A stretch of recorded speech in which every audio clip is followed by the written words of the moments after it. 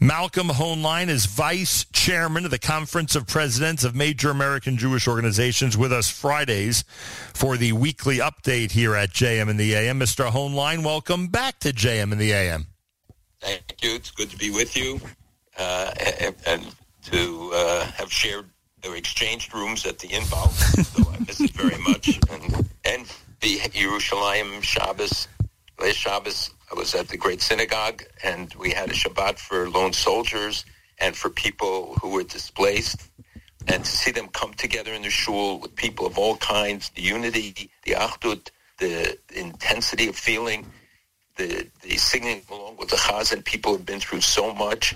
It was just truly remarkable, and I hope everybody gets to experience it like you and I did. I appreciate that very much. And one other thing I'd like to add, which I'm sure you will enjoy commenting about, I'm sure you, like I, continue to hear, especially when you are here, more and more stories of American Jewish children that are not only joining the Army and making an effort to do their part in this war, but they are doing so with incredible enthusiasm, amazing devotion, great bravery and courage. Somewhere the American Jewish community really did go right, Malcolm, because it is amazing to see that they are just as motivated as their Israeli colleagues. It is truly remarkable, and the volunteerism across the board, people, even if they're not in the Army, but going and working and picking fruit and doing all sorts of things that they would never have thought of doing here in America, but especially when the lone soldiers, and you see kids of different backgrounds coming together, really serving out of the purest motivation possible, and putting themselves at risk. It's so inspirational, and the nature of the commitment that they demonstrate is inspiring. And we had yeshiva kids there with them, and they danced together, sang together, no distinctions, no differences could interfere with the kind of feeling. And you see it so many places. I went to the bases to see how Sadu Marpa and other groups were there, many Hasidic groups serving meals every night, sometimes to 1,000 soldiers at a base or 500 airmen. It was truly incredible, and it goes on every single night, every single day. They even send Shabbat meals down there. There are people who volunteer to go to the bases and make a Shabbat for the soldiers. It's truly amazing. A lot of positive byproducts of this terrible time. I don't think 2 months ago that statement would have been believed, but there are, looking back now, a lot of positive developments from all of this. Obviously, the unity and the things you just described are so much a part of what I mean, and I think it's one of the things. Look, you come here and you experience both sides. You experience the sadness, the anxiety, the stress, the shiva calls, the terrible, tragic news that continues to envelop Israel, and at the same time, you're seeing and experiencing what you and I have just described, which is honestly one of the most amazing outgrowths of this terrible tragedy. We'll get to the news of the day. Why do you think the most recent hostage deal fell apart? Because Hamas is not really ready to make a deal, a real deal. There are still negotiations going on. There are various proposals. Now they're talking about a 2-week pause. Israel obviously is anxious to get as many of the hostages back. We don't know how many are alive. They still don't know where they are. They have more ideas of where they could be. And the pressure domestically is very great for it. And Israel has always paid a heavy price to get back its soldiers, its civilians, even those who are not left alive. But in this case, we have many who are certainly alive, and the Hamas is going to exploit it. They're going to look. They're the ones who carried out all these dastardly murders. Since October 7th is more and more distant. People are forgetting the horrors, the inhumane and barbaric acts, and one can only imagine what they are doing to some of the hostages that they are holding. So the pressure is very great for Israel to make some sort of a deal to get the hostages back. But Hamas is only going to do it to exploit it. They do it. Their inhumanity knows no bounds. And people who blame the government of Israel are making a mistake. Israel has many calculations that they have to take into account, including the ability of Hamas to regroup, and that they're using innovative methods. Yesterday, people put out an announcement saying for the first day since October 7th, not excluding the days of the ceasefire, there were no rockets. And within an hour, there was the biggest barrage of rockets on Tel Aviv. But they found that they have equipped trucks, regular trucks, with launching as a launching site. And they can be mobile and drive around, and Israel can't take out every single truck that's driving around, and you have to stop them, inspect them to find it. And, of course, that comes at a heavy risk as well. And they keep the rockets because many people are asking the question, I'm sure they ask you, how is it possible? Yep. Only the tip of the rocket is exposed. The rest of it is all underground.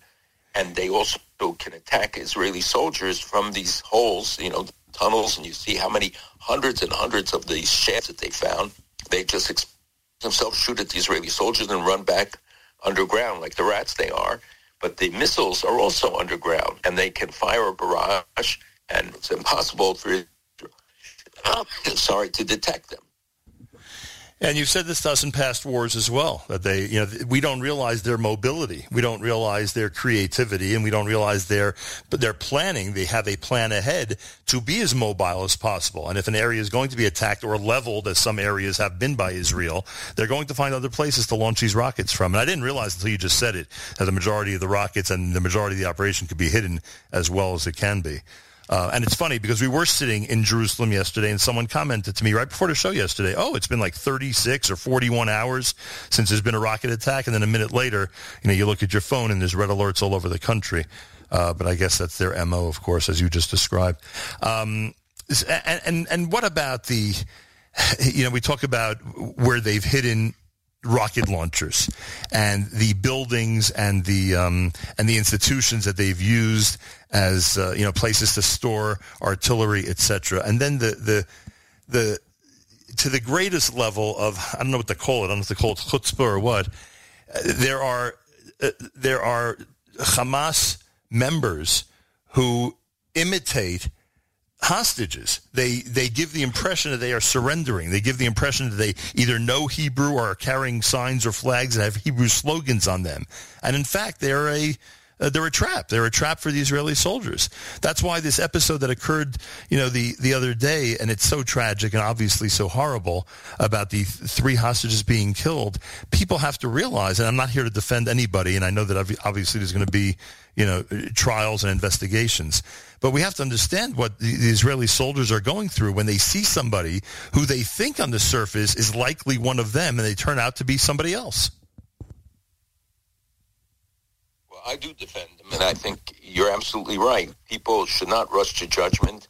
If you have to first be in the circumstance, you shouldn't judge somebody on Shetegil Makomo. You have to be in their shoes and in their place to know what they're facing. And you saw the mother of one of the soldiers who was killed by friendly fire wrote a letter inviting all of his comrades to come to their house and say she doesn't hold them to account. She understands under the circumstances it was the right and necessary thing to do.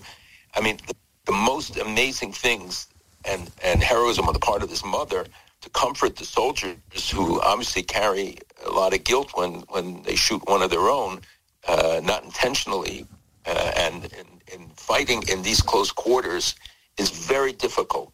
You also have to realize that when they talk about the hospitals, which now the head of the hospital that was so controversial all of a sudden admits that he was a member of Hamas and that he used the hospital as a base, that people who worked in the hospitals gave testimony, but those things get shunted aside and ignored. The fact that they're using mosques, and I've seen the pictures from inside mosques where they had these huge and elaborate setups for rocket launchers and storing of weapons, that they find it in UNRWA bags and United Nations facilities.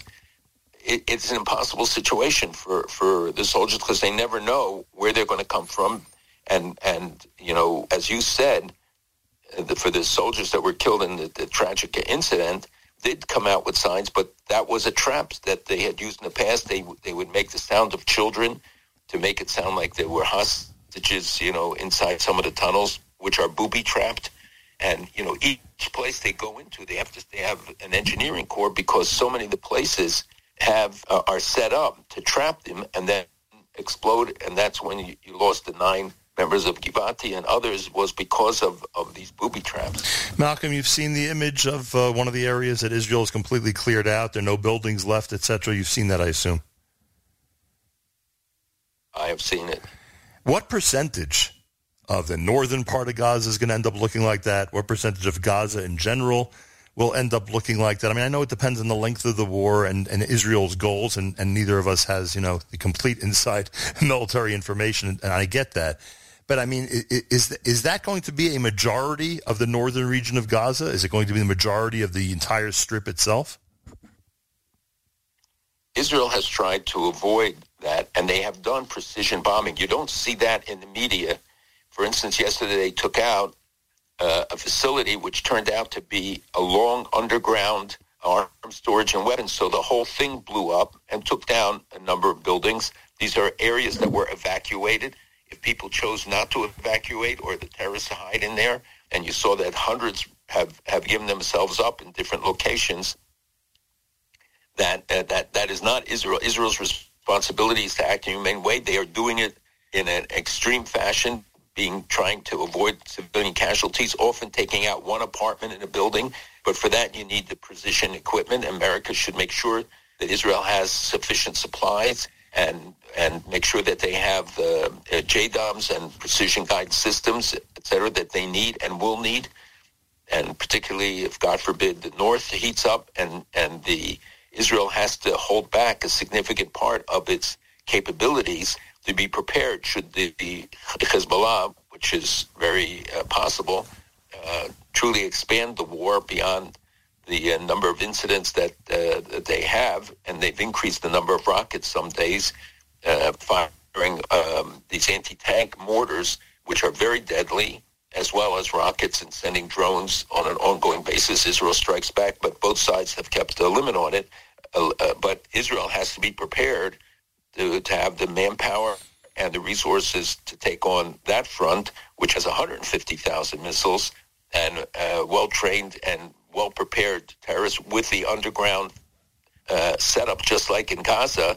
I don't think people thought that there was 500 miles of underground tunnels in Gaza, as they have discovered, but we know that it exists in southern Lebanon under entire areas, and every civilian home has a rocket room where they can launch from. So Israel's, has to make sure that we have to make sure that the equipment, the resources, hopefully to get the aid bill through quickly, so that Israel can purchase the equipment that they need.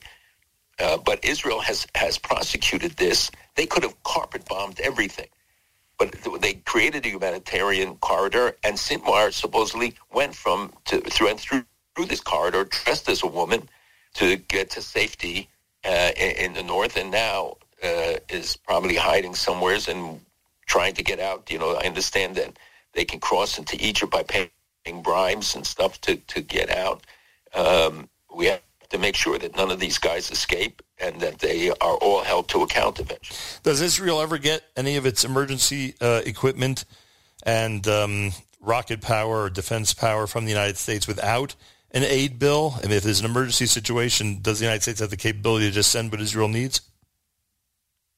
They sent $100 million in armaments to Israel by an emergency ruling, which does not need congressional approval. But when you're talking about the size of the bill, it's $14 billion, although I think Ukraine gets $60 billion, and money for the South and money for Taiwan has all been thrown into the pot. And they do it because the vote on Israel would be overwhelming immediately. And if you could separate it out, it would pass in a heartbeat.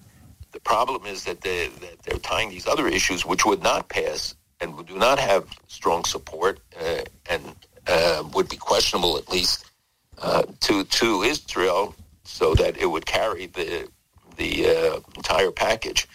The United States can send on an emergency basis limited amounts of stuff, but as you see, they've held up the sale of rifles because of supposedly settler violence or whatever excuse was used that they're afraid it could be transferred to them. There was also some equipment that was held up, armored cars, because they don't want them used in Yehuda and Shomron.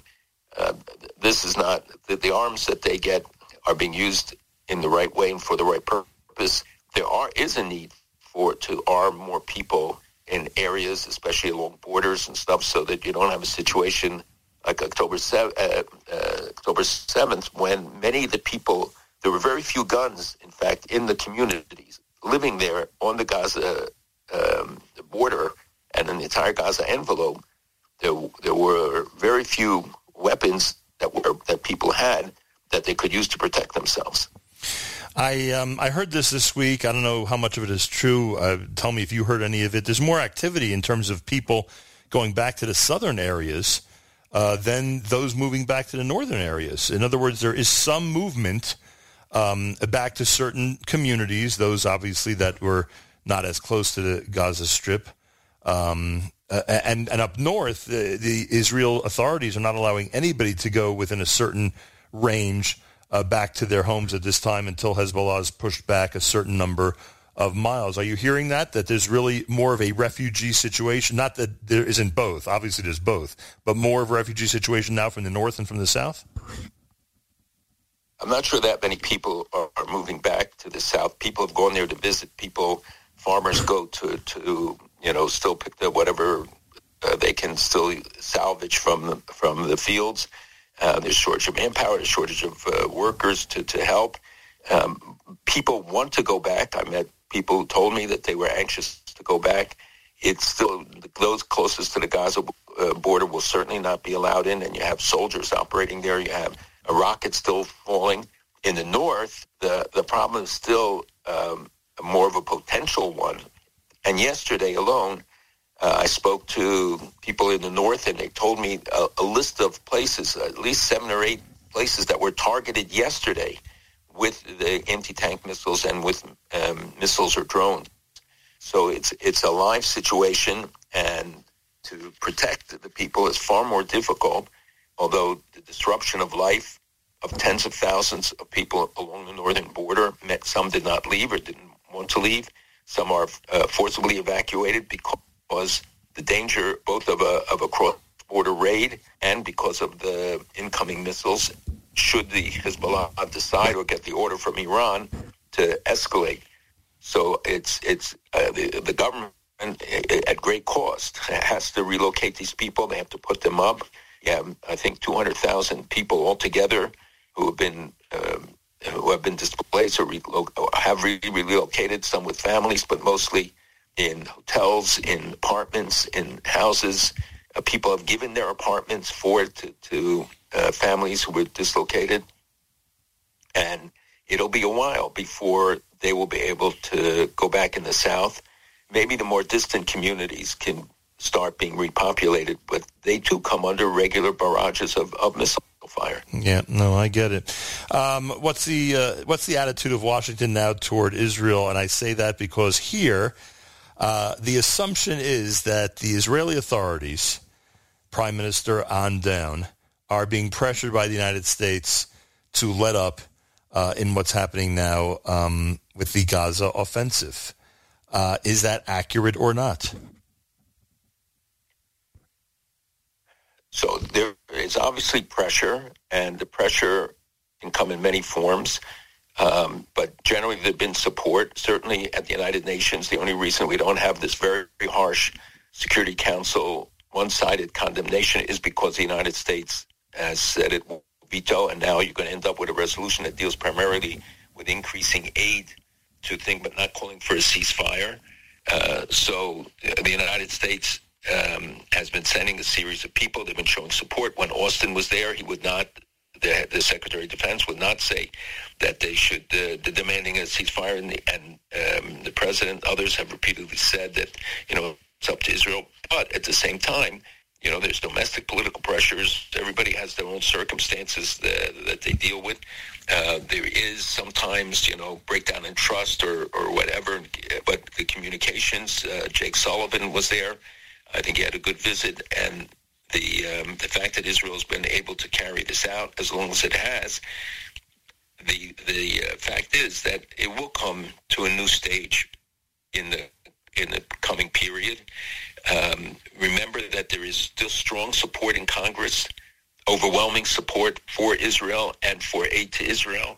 And we've had some surprises, like Senator Fetterman in Pennsylvania becoming a very strong advocate, and the usual voices of the squid types, who come out with their criticisms. But overwhelmingly, when you have a vote in the House and you get 90+% of the vote, and certainly in the Senate, there's very strong support. That is a factor. And the American people, by and large, despite the polls which show young people are opposed, the people 40 and over still understand and get what Hamas is about. They know the price that Israel's paying. The young people who are protesting have no clue what they're protesting about. And every study, every time they were interviewed and asked what river, what sea, and where is Palestine, they have no idea.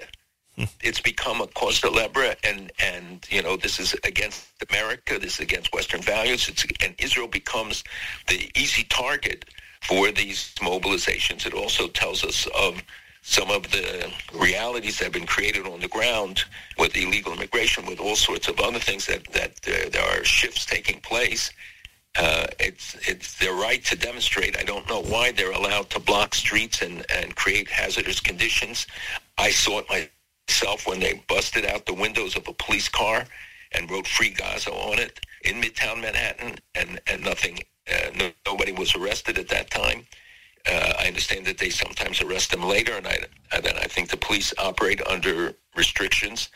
So it's a very complicated situation. It's nationwide. We see New York, and New York obviously gets the most media attention, but it's across the country. So there are a lot of political dynamics going into an election year. We have to hold strong, and it means that people have to write to their congresspeople. They're home now for the holiday vacation. And through New Year's, people should reach out to them, tell them to hold strong, to meet with them if they can, and make the case, but make sure you inform yourself about what is really happening on the ground. Look at what the Houthis are doing, also an Iranian proxy tied to the war in Hamas and Hezbollah, and the fact it can block and interfere with international shipping in a place that I have mentioned on the show many times, Bab el-Mandab, and I know, it gets very technical to people, but this was an obvious thing that could happen. You're talking about one of the world's poorest countries, a ragtag group that should be taken out. The Saudis have been fighting them. They launched missiles against Saudi Arabia. Now there was this essentially a truce between them, but it meant that they were given greater freedom to operate. They're shooting dozens of missiles taken out by French, American, Israeli, British ships. Mostly American destroyer took down, I think, 12 in one day. They shoot not only missiles up the Red Sea that could hit Eilat, but also drones. But they fired and landed missiles near the USS Carney, American military ships, and certainly the cargo ships, the oil tankers in particular, that they still hold one of them, which they boarded by helicopter. That should not be tolerated. The international community must stop it. 15% of the world's trade goes through that little straits there.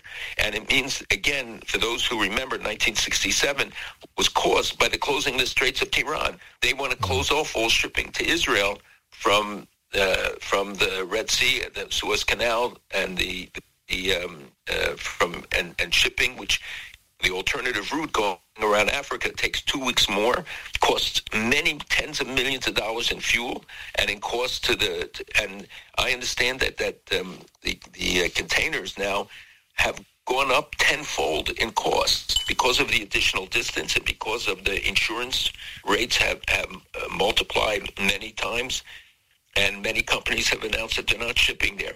People may think this is a distant thing, but when you pay the price at the supermarket or in other places because of it, you'll begin to feel what this really means. Wow. And the world tolerates it. The world just sits by and tolerates it. By the way, I just want to go back for a second to the hostage deal. Remember the last hostage, or I don't know if it was the first or the last, But one of the hostage deals took place right around Thanksgiving time, and because there were American hostages or those hostages of American citizenship involved, that was the president's theme when he announced the deal. That Thanksgiving they'll be home, etc.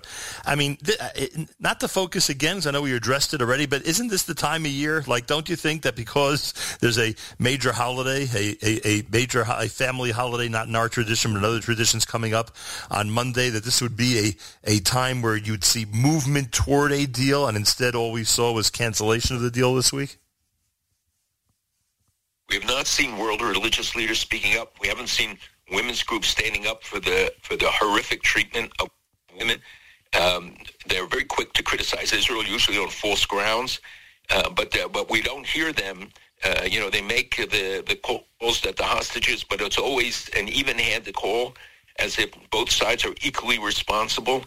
And there are children still missing, hopefully alive, and babies and others, women, that there isn't the kind of outcry and constant demonstrations. The pressure is on the government of Israel to give in, to bring them home at any cost, and the government has to weigh, what does any cost mean? Does it mean freeing hundreds of terrorists again? Does it people who will come back be recidivists, including those who are masterminding this war? Many of them were released in the Gilad Shalit deal and other exchanges. So it's easy for people to sit and be armchair generals, and everybody, and I appreciate the sentiments and the commitment, but people come up to me with these ideas. Why don't they do this? Why don't they do that? And to think that they can think of things in the government of Israel and all of the military people involved. There are 3 former chiefs of staff in the war cabinet. They've seen everything. And, we have to be more modest in thinking that we know better from here than they know from there for what's really feasible and how they can do it.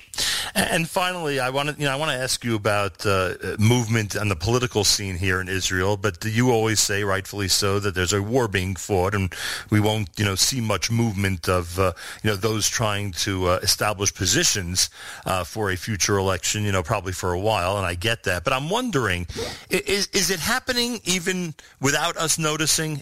Are there people now trying to take advantage? I'm not even saying that in a negative way, by the way, but trying to take advantage of the current situation and thinking about how they can get a road to the top, so to speak, in the Israeli political scene, or is really none of it happening now at all?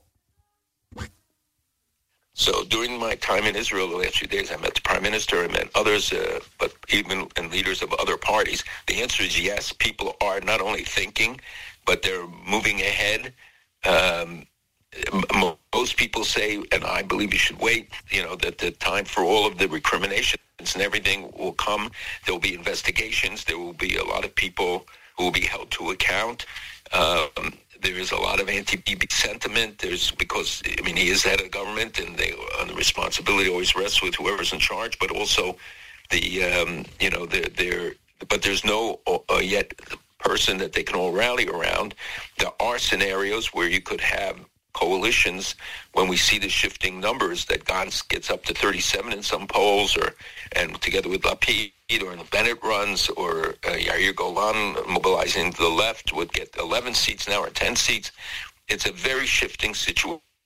The answer is yes, that political people are going to take advantage of the mood in the country, the demonstrations, the lingering problems from before the war have not disappeared. I really resent it when people, will take advantage of the moment and talk about now how there will be a civil war. This is a time of unity. We've seen amazing unity. There's not a time to talk of a civil war. What we should do is talk about how you get together, how you create and maintain the achdut that we see now across the board between communities that didn't talk to each other and who were always critical, that the issues will have to be addressed, both those related to the war and to the general situation. The economic conditions, the demands on Israel are going to be horrific. It's cost them more than $50 billion already for the war. It's half the GDP, and it's not ending. Israel came into the war in a good economic position, and thank God if you see the shekel got stronger, and it's by more than 10% in the last couple of weeks versus the dollar. So you got to look at the overall situation. And I do think that people should be very careful about putting an overlay of politics, which is always there in Israel, and put the focus right now on protecting our soldiers, protecting the people of Israel, getting the hostages back, and finishing Hamas. There is nobody in the Middle East, and I'm talking about Arab leaders across the board, who do not want Israel to finish this job, including Europeans and everybody, because everybody will pay the price. Saudi Arabia will, the UAE will, Egypt will, all of them, even Morocco, all of them will pay a price, and they know it. Yeah. If Hamas is able to come out of this intact. Then they should be more vocal and more supportive in general of Israel, but I guess that's, impossible to expect. Right? Well, it's not impossible to expect, but some of them will say, that they have been mildly critical. They haven't taken action against Israel. Right, that's true. For many of them, this is being supportive. You're right. And remember, look at the Red Sea. The United States trying to put together a naval coalition. You don't see Saudi Arabia there. You don't see UAE there. Only Bahrain of the countries is joined. They operate under various pressures and concerns, even though they are the direct targets as well for the Houthis and for the Iranian designs. And Iran, nobody pays attention to the internal disruptions in Iran, the fact that you have the demonstrations, you have many things going on, including executions, and Iran right now just seems to sail along, and it is responsible for the Hamas war. It's responsible for Hezbollah. It's responsible for the Houthis and the Iraqi militia and Syrian militias. And the West gives them a buy. Yep. It's not. They got to increase the sanctions. We got to continue to put the pressure. You take care of Iran, you'll take care of all these other problems. Thank you for your time. I apologize for the tinge of lethargy. It's the very, very rare time that I am doing JM in the AM at the end of a fast day. So thank you for your patience, and have a wonderful Shabbos. Enjoy your dinner. You will, I'm sure. And give my regards to everyone at the wonderful Imbal Hotel where I stay as well.